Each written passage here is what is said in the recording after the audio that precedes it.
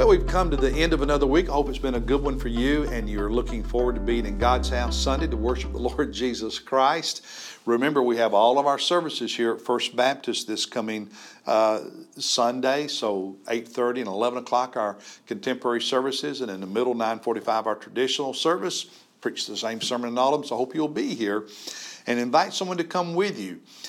Today we are in 1 Kings chapter 2, which is part of David's charge to Solomon. We looked at some of that in Chronicles, and here's some of what we're reading about it, and some other things in this chapter as well in 1 Kings chapter 2.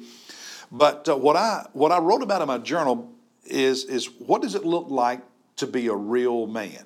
What does it look like to be a real man? Because, every culture has its ideas as to what a real man is. And individuals have their own ideas about what a real man is.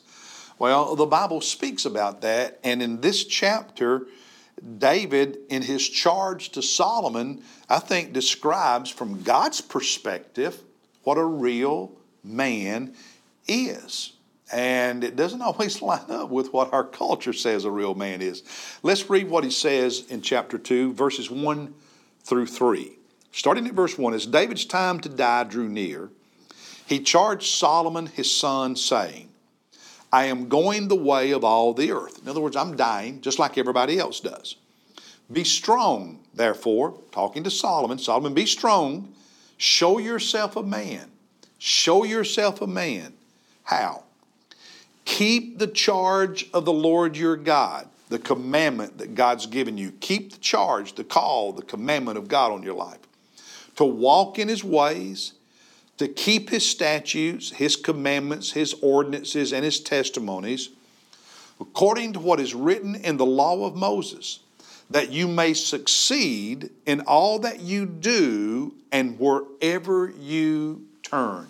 David says to his son Solomon, Solomon, if you want to be successful in life, you want the hand of God and the favor of God to be on you, be a man. Be God's man.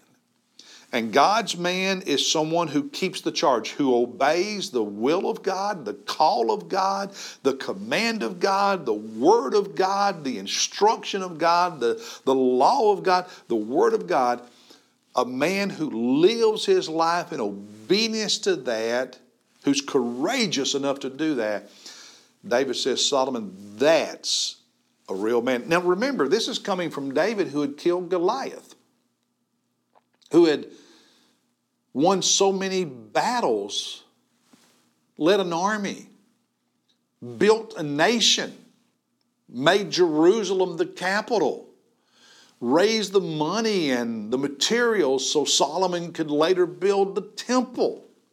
David, a man's man who had done so much, and yet this man said to his son Solomon, Solomon, a man, a real man, show yourself as a man. How? Obeying God. Obeying God. Be courageous.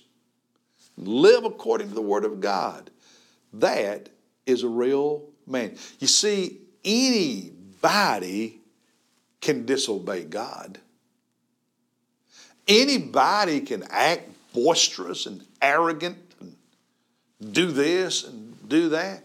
But it takes a courageous man, a real man, to walk in the will of Jesus, to obey Jesus.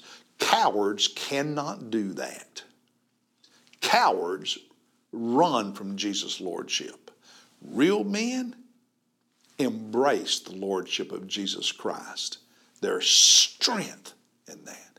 That's a real man. What kind of man are you? And what kind of man do you want your children to be when they grow up? Like we talked about yesterday, are you praying for their heart to be a heart that is perfect and obeys Jesus and loves Jesus? You be that kind of man. That's a real man. Then you can pray for it, and then you can teach your children how to be that kind of man, that kind of woman. Be a real man. Don't be a coward. Love Jesus with all your heart, all your soul, all your mind, all your strength. and then watch what God does. That's a man. I'll see you Sunday in church, and then Monday as we look at 1 Kings chapter 3. Have a great weekend, everyone.